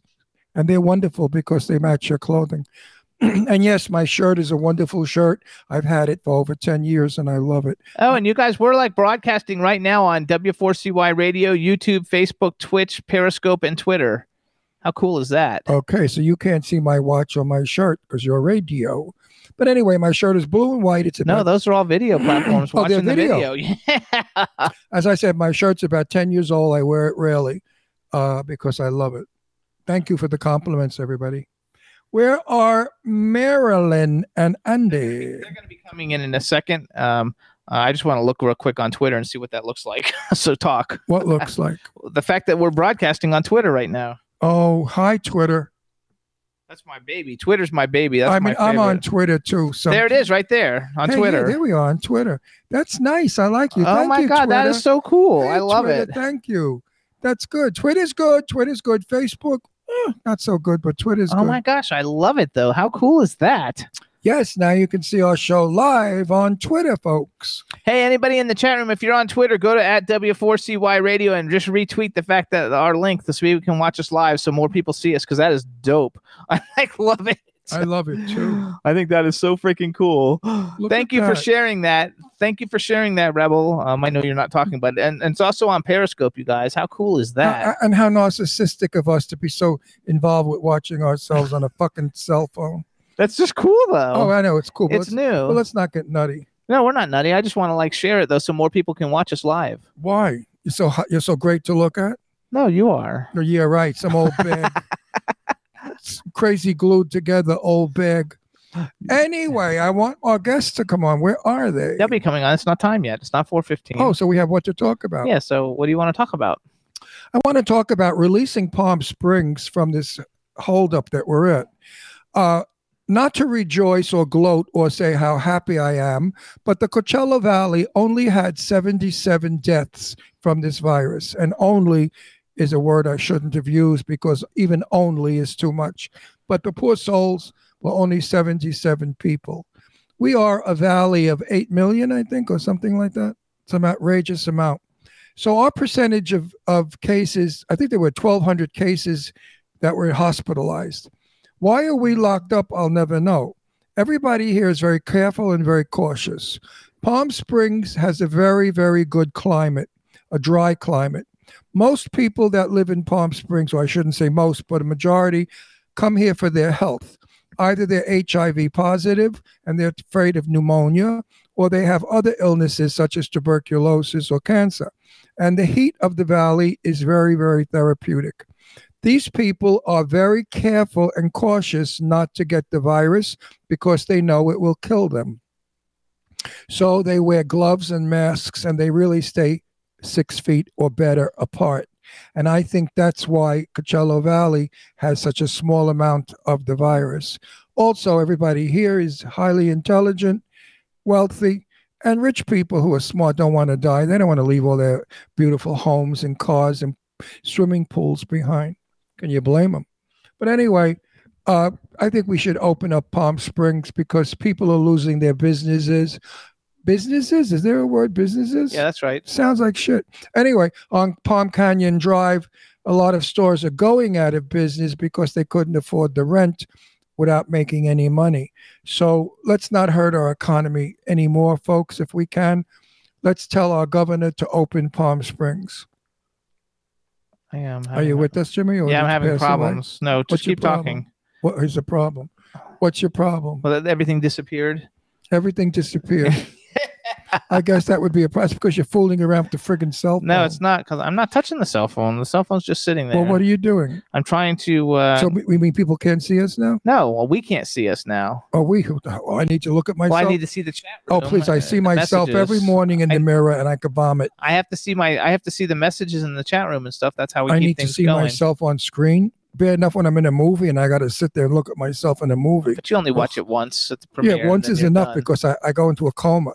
I'm so ugly and old when I think back at how pretty I used to be and handsome. Now I see this wretched old man up there and I say, who's that? I guess that's me.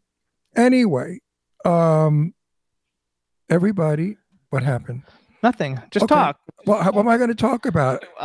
Talk about what we didn't watch anything good that we liked. You didn't like anything this week. No, television is very sparse.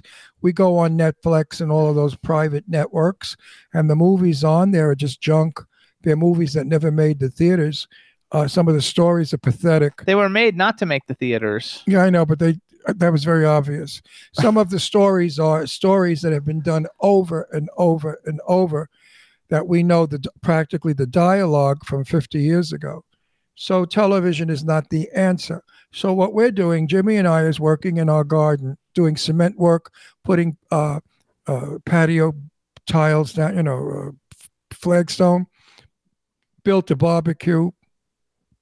Pardon me. So it's looking good. Where are our guests? Why did we wind up so early with him? Because we usually talk about things. We don't keep people on for very long. Hang on. It says... It says what? I know he just texted me, so let's see what he says. It says, I think it says you're backstage. Okay. Rebel, do we see him backstage or not? Let me know if you see him. If you do, you can go ahead and let him in. And we'll see. Let me in, will. Shh. You don't see him? No, sorry, I don't see anybody in a box. Okay. I hear the music. I see the silhouettes on the shade. I hear the music. All the love is on parade. Open up. I wanna be your friend. Wee-oo, wee-oo, whoop, wee-oo, wee-oo, wee-oo, whoop, wee-oo. That was an old song from the 60s. Remember that song? I hear the music. I see the silhouettes on the shade. I hear the music. Yeah. Anyway, anything to kill time because we don't want dead air. Dead air doesn't make for a good show, Jimmy Star. Just talk. Talk about what? I wasn't, qualified. not qualified. I wasn't ready to do ad lib, lib, lib. Yeah, I'm telling you to ad lib because we're having. So, Ron, I have a question for you. Yes, How's what your is the car question? going? Have you been out for a ride in the car lately? Baby, yes, baby drives beautifully. They did a wonderful job on repairing my car to prove to Geico that they were wrong, that my car was not a total and could not be repaired. Baby is in the garage, happy and content. And yes, I take her out at night and we drive with the top down because I don't want the sun on the leather because it will dry the leather out. And Palm Springs is like 108, 102. That heat can actually hurt your paint job too. And my car is marigold yellow or canary yellow. And I want it to stay vivid like that. But thank you for asking. And yes, Jeff over at Fix Auto did a brilliant job with his crew of people. And I again thank Sherry Nelson for sending the front end of my car to me as a gift from Canada. See, good people, good friends, good work make for a very good, happy run. There you go. You gotta like love Awesome. it. So how we fix Jimmy? No. I don't understand. What's the problem? Well, he said he's there and she doesn't see him there. Who's there, Is Andy? he in Yes. your personal chat room, in your personal or in the stations? Oh, No, no, I I sent- just I- see Andy just sent showed him the up. Here's Andy. I'm going to join him now. All right, perfect. Andy Panda. Hey! Where the fuck were you? Question, Ron. There we go. Yay! Look, I got to look at his face, but then I look at her face and I say, oh my God, there's my Barbie doll. Look how beautiful she is.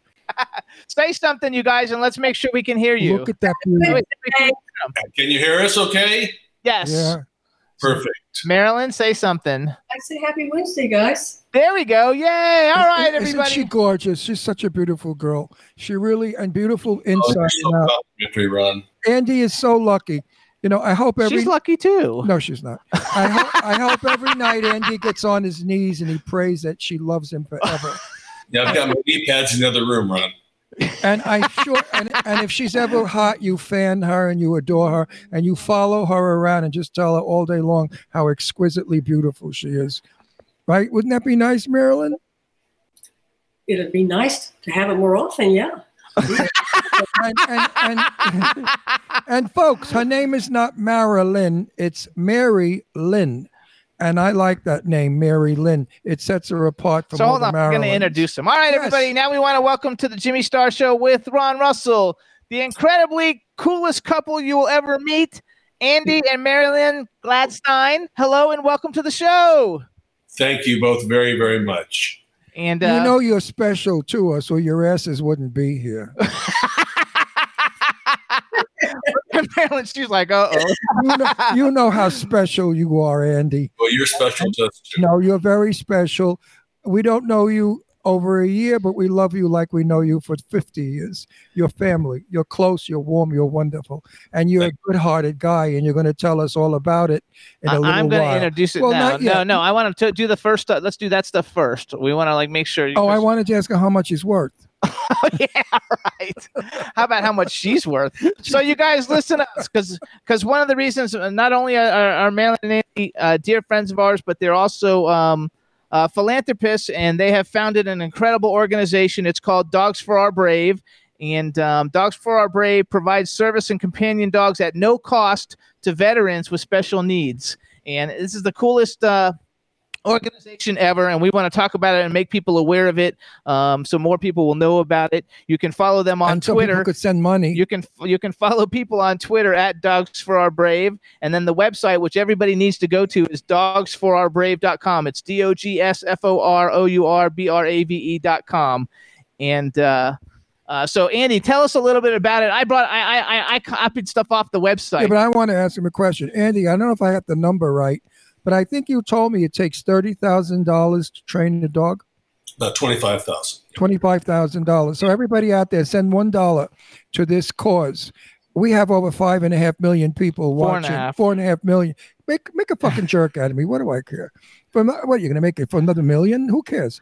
We have 5.5 million people watching us. If everybody sent $1 to your cause, that's $5.5 million.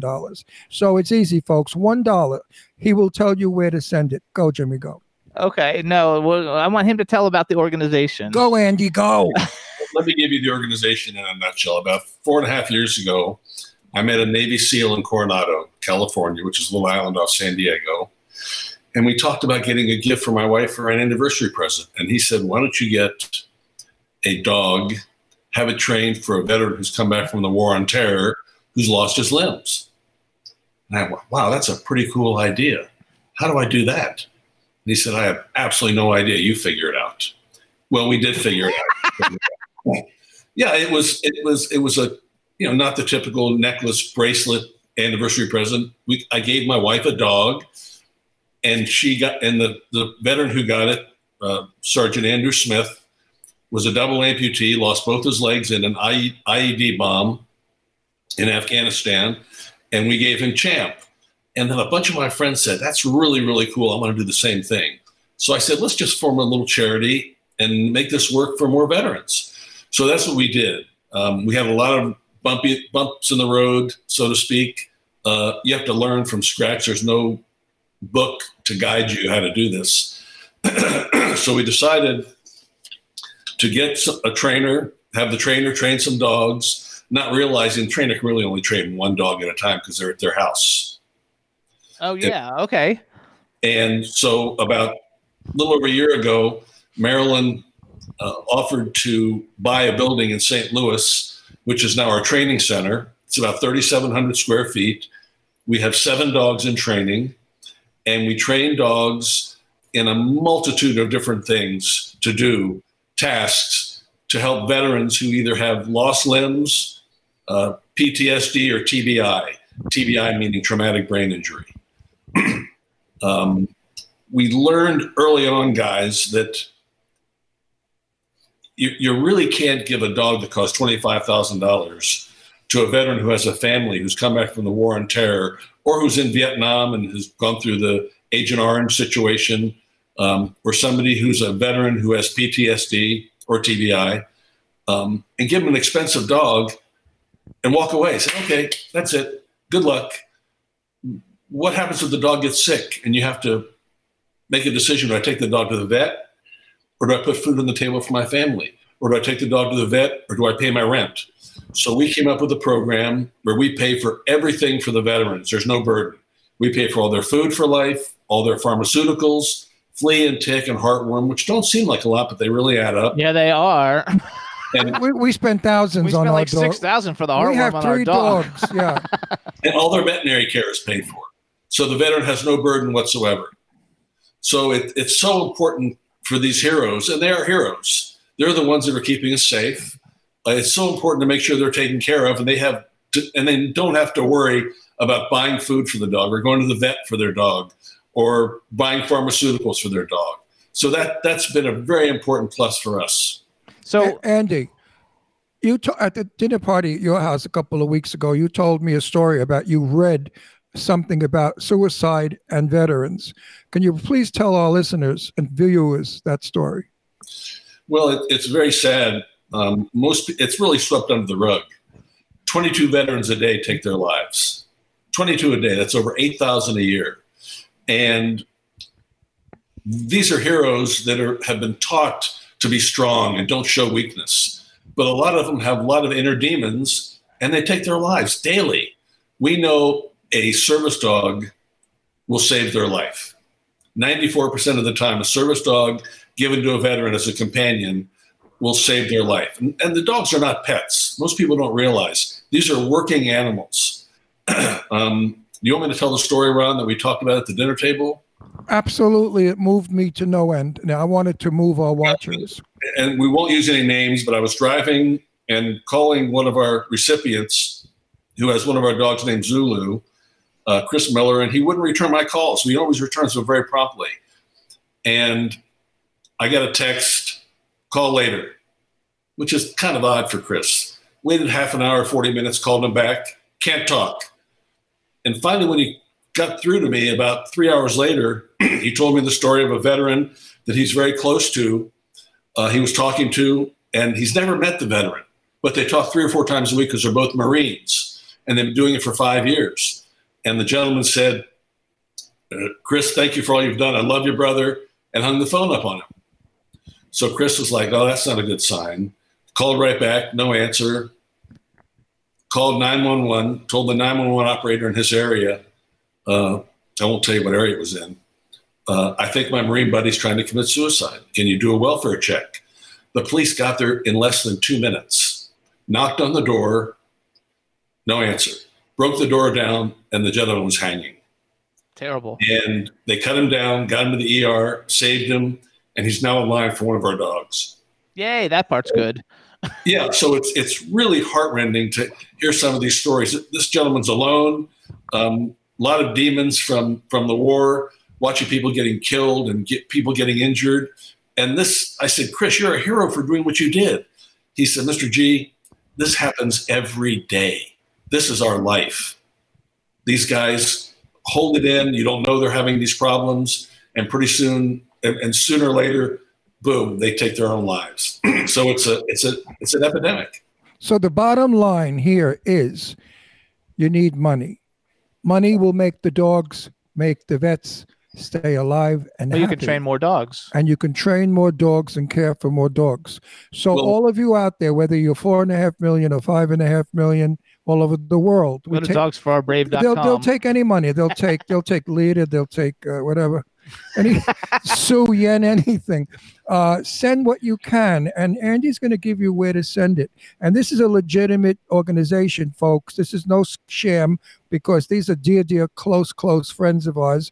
We know them inside and out, and they're not crooks, thieves, or charlatans. And we wouldn't have them on if they were. I mean, first of all, I wouldn't know them. I would have them killed anyway. I call Brooklyn 2 bullets, they're out. Tell them where to go. Well, you can Where do we send our money, Andy? You can go to dogsforourbrave.com.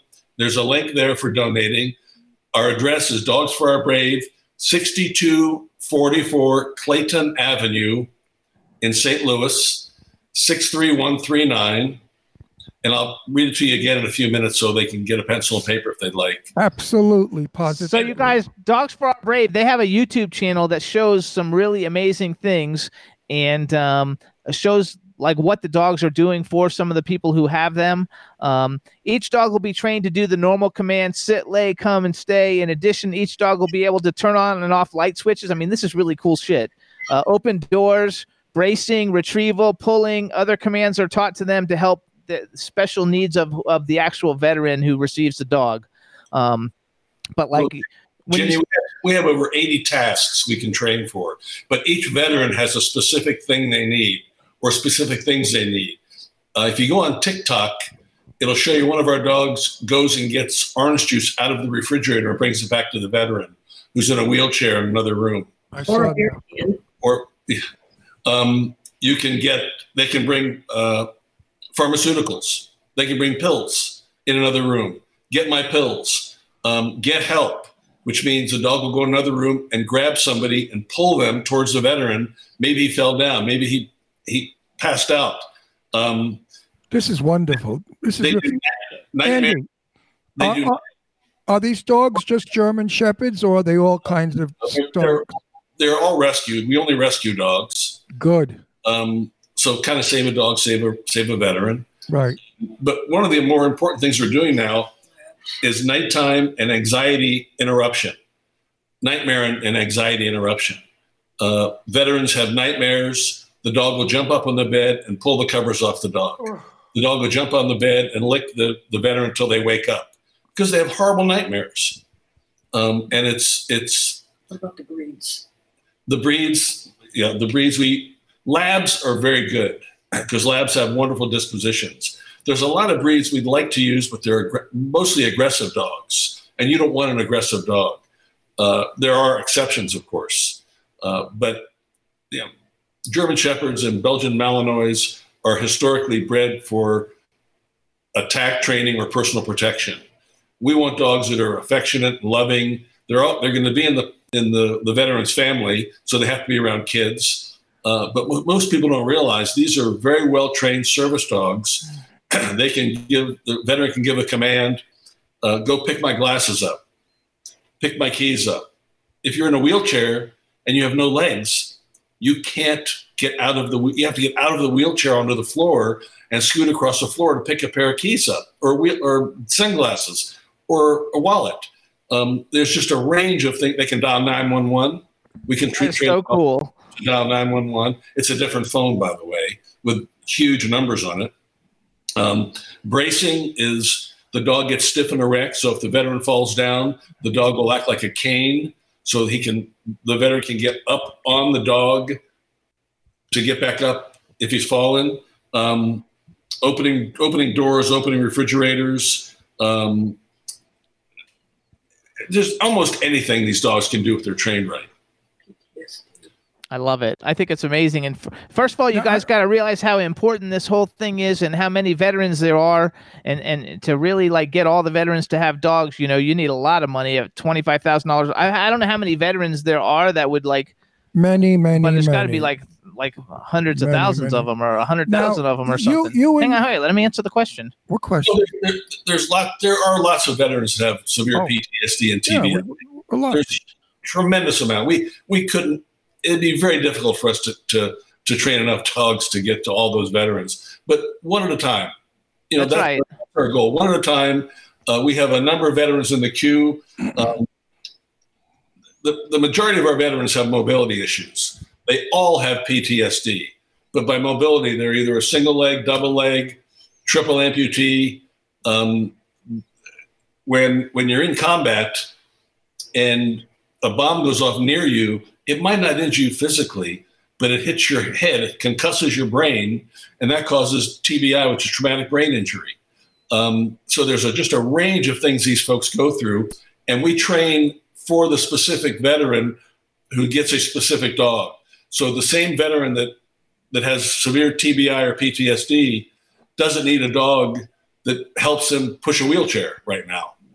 So we train specifically for individual veterans, and we don't discriminate. We have Vietnam vets, we have men, we have women, all branches of the military, all ethnicities. If you wore the uniform, you can get a dog from us. There you go. I love it. Okay, you and your lovely wife invited Jimmy and I to an affair for the desert. What was it? The desert, the night we went out, the desert. Living desert.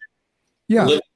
And I sat there listening to people giving donations. And I was amazed because one man stood up and he said, I'll give $1 million. He gave $1 million to this desert thing to do something for the giraffes. I don't know what the hell it was. But anyway, he gave $1 million.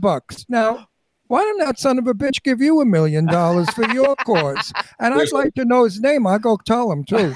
You gave it for the giraffe. You couldn't give it for the veterans? There's a lot of very, very wonderful people in the desert who donate money to us. And we appreciate anybody give you $1 million yet? They're not so wonderful, are they? If they really were wonderful, they'd all give you $1 million. Obviously, this guy's got many millions up his ass. If he could pull $1 million out of his ass and give it to the giraffes, I mean, he can surely give you $1 million too. I can't believe you just said what? I don't give a shit. What do I care? People, they like to show off at these affairs. I give $1 million. So everybody applauds and says, "Wow, isn't he fabulous?" Give it silently, the $1 million. Give Andy $1 million, everybody out there. All of you listening, if you have all that kind of money and you're worth 20, 40, 80, 150 million, give Andy $1 million. Let's get this show on the road, kiddo. These guys went out there and they broke their backs for you. They took their lives in their own hands to protect you from the criminals and the creeps and the horrible people that try to invade our country and make us into Germans or Japanese or whatever the fuck they try to make us into. Anyway. I've said my piece. Salute. We have a lot of very dedicated folks out there. We have some great sponsors. We have Tito's Vodka. We have Purina. We have a new sponsor, Black 17 Productions, which is coming out with a new movie, and they're going to donate all the proceeds to us. That's awesome. Just found out. So there's some very, very altruistic people out there that do wonderful things, but you've got a lot of different charities that need money. there's some. Yeah, but this is a very good charity that nobody seems to be aware of. You know, I was invited into the cancer thing to do a show with Melissa Niederman. Okay, I'm going to do it when we're out of here, but I have been working for HIV and AIDS with the Elizabeth Taylor Foundation for AIDS Research for over 30, 40 years, breaking our backs, doing shows to raise money to help AIDS victims, to give them the medication and the funds that they need to survive just living and eating. The government did nothing, okay? Our government is doing nothing for these veterans because you shouldn't have to do what you're doing on my show to get money to help these people. Our government should do it. Cut the shit with all the illegal aliens that come here and they get everything for free. You're not supposed to do politics. I'm not doing politics. These are not politics. These are frank remarks. Don't give our money away to people who don't deserve it. Give our money away to our Marines, Air Force, Navy, and who am I missing? Army, Air Force. Yeah, give it to the boys. By the way, your grandson is in the chat room with your daughter, and they're watching you right now. So wave and say hi.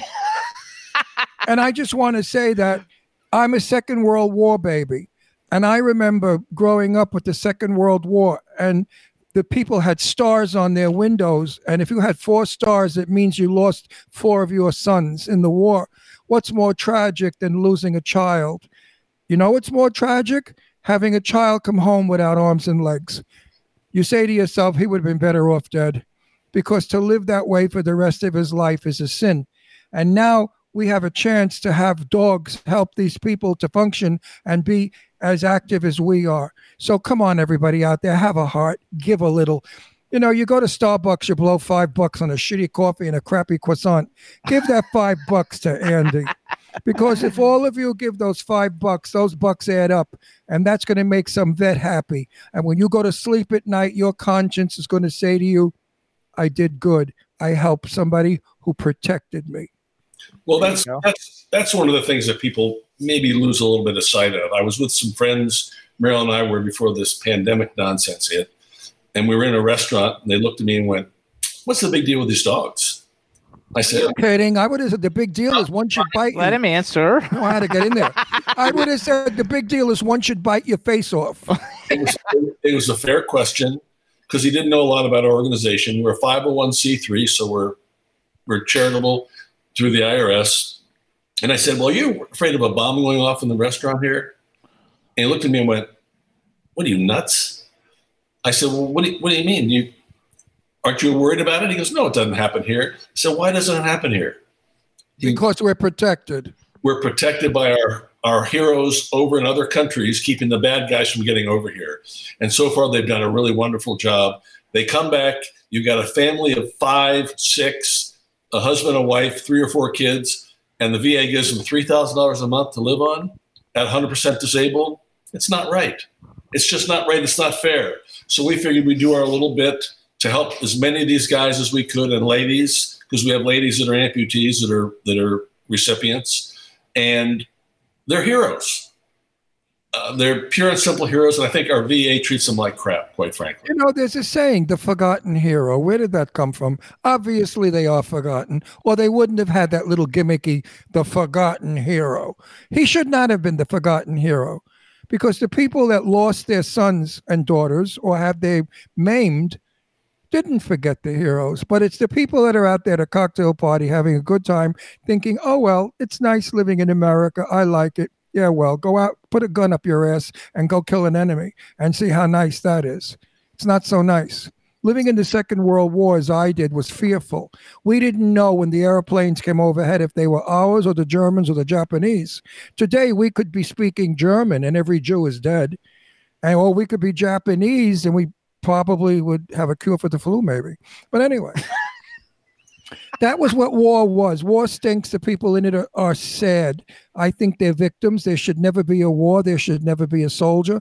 And God, if I had sons and they died in the war, I would be furious or were maimed. Well, I think it's important to know that we have Vietnam vets who are going to become recipients first that are in our queue now. They all deserve our help, every one of them. Absolutely. we can't do it ourselves. It costs. It takes one trainer can train 2 dogs at one time max. So it just gets expensive, and there's no other way around it, because if you don't train them properly, you're doing them a disservice. Yes. Well, Andy, we're going to have to do a benefit, and I'm going to have to call all my celebrity friends and Lainey Kazan, number one, to come into the benefit to raise funds for your organization. Lainey is a good girl. She'll do it, I'm pretty sure. And then all of our other celebrity friends will do it in Palm Springs, and get that fancy schmancy guy that gave the $1 million to come. I want his $1 million for you. Hey, I'll give you his name after we get off the air. No, I'm gonna call him up and say, listen, big shot, you got another $1 million laying around? Andy could use it. So you guys, when I want to talk now. No, wait. I want to go off the subject because I'm getting so fucking depressed. We only have 5 minutes. Oh, I'm going to commit suicide. I want to talk about your fabulous daughter, Sarah, who has the best wine in the world. It's what is it? Not holistic wine. What is it? That doesn't have shit in it. No poisons, nothing. Scout and Cellar. It's called. It has no additives, no preservatives, no extra sugar, no. Doesn't stain your teeth. It doesn't stain your teeth. It's really, really, really good And wine. it's delicious. And what's the wine. website for that? Delicious. Do you guys delicious. know? Do you know the website? It's Scout and Cellar.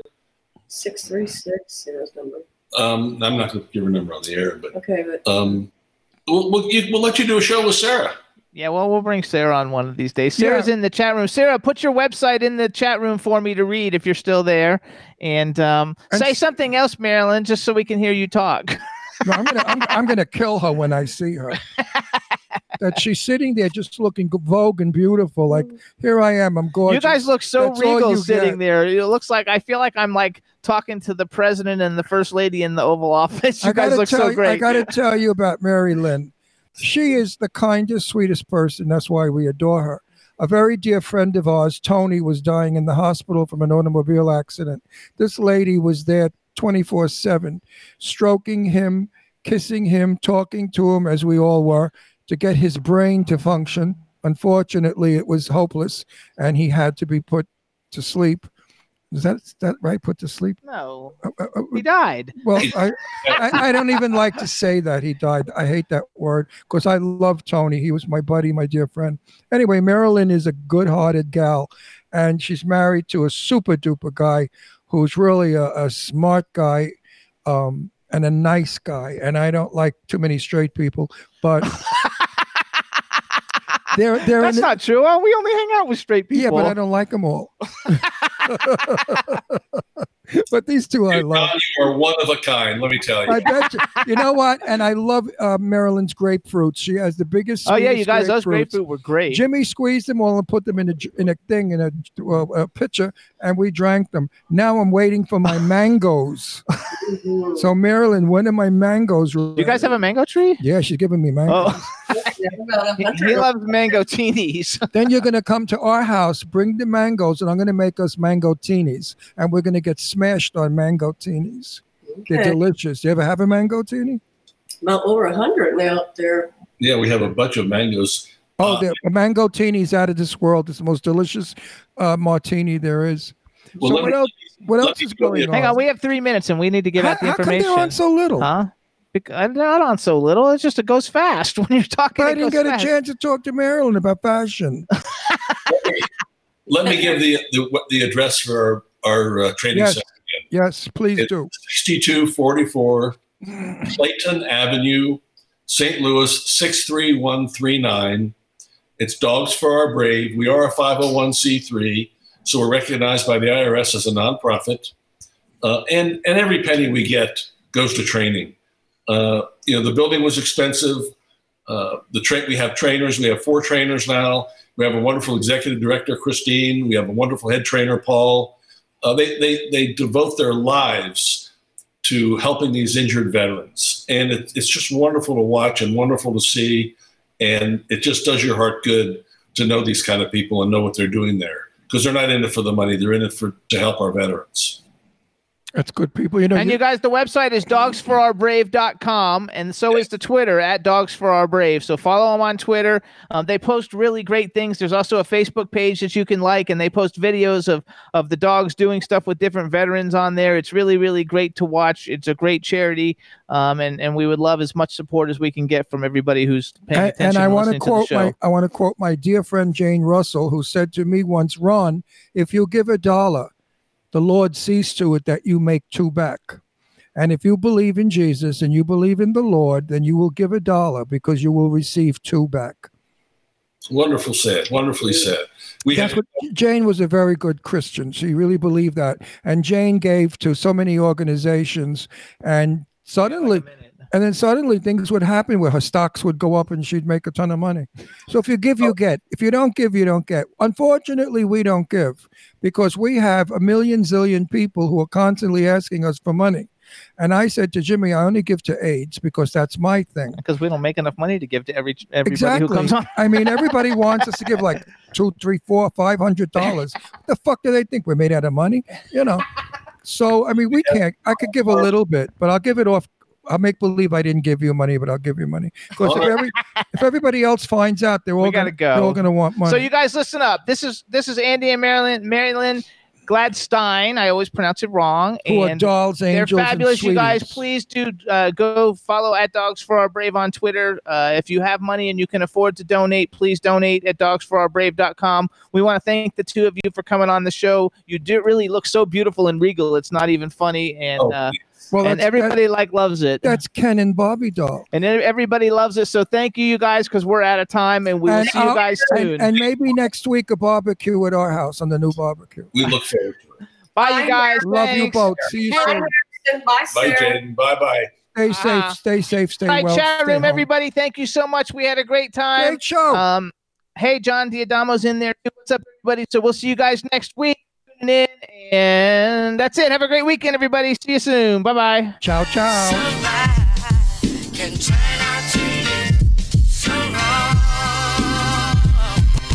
Yeah, we in the mix. Yeah, we in the mix. It's another episode. Here we go. The Jimmy Star Show with Ron Russell. Interviewing the hottest, newest, and truest of today's celebrities. Make sure to subscribe so you can get notified weekly. Jimmy Star, he's the king of cool. Ron Russell, he's a gorgeous dude. Chat room is live and you would be a fool not to vibe with us at the Jimmy Star Show with Ron Russell. So come watch it live on W4CY Radio. Miss some past episodes? Download on iTunes. The Jimmy Star Show with Ron Russell. It's the Jimmy Star Show with Ron Russell.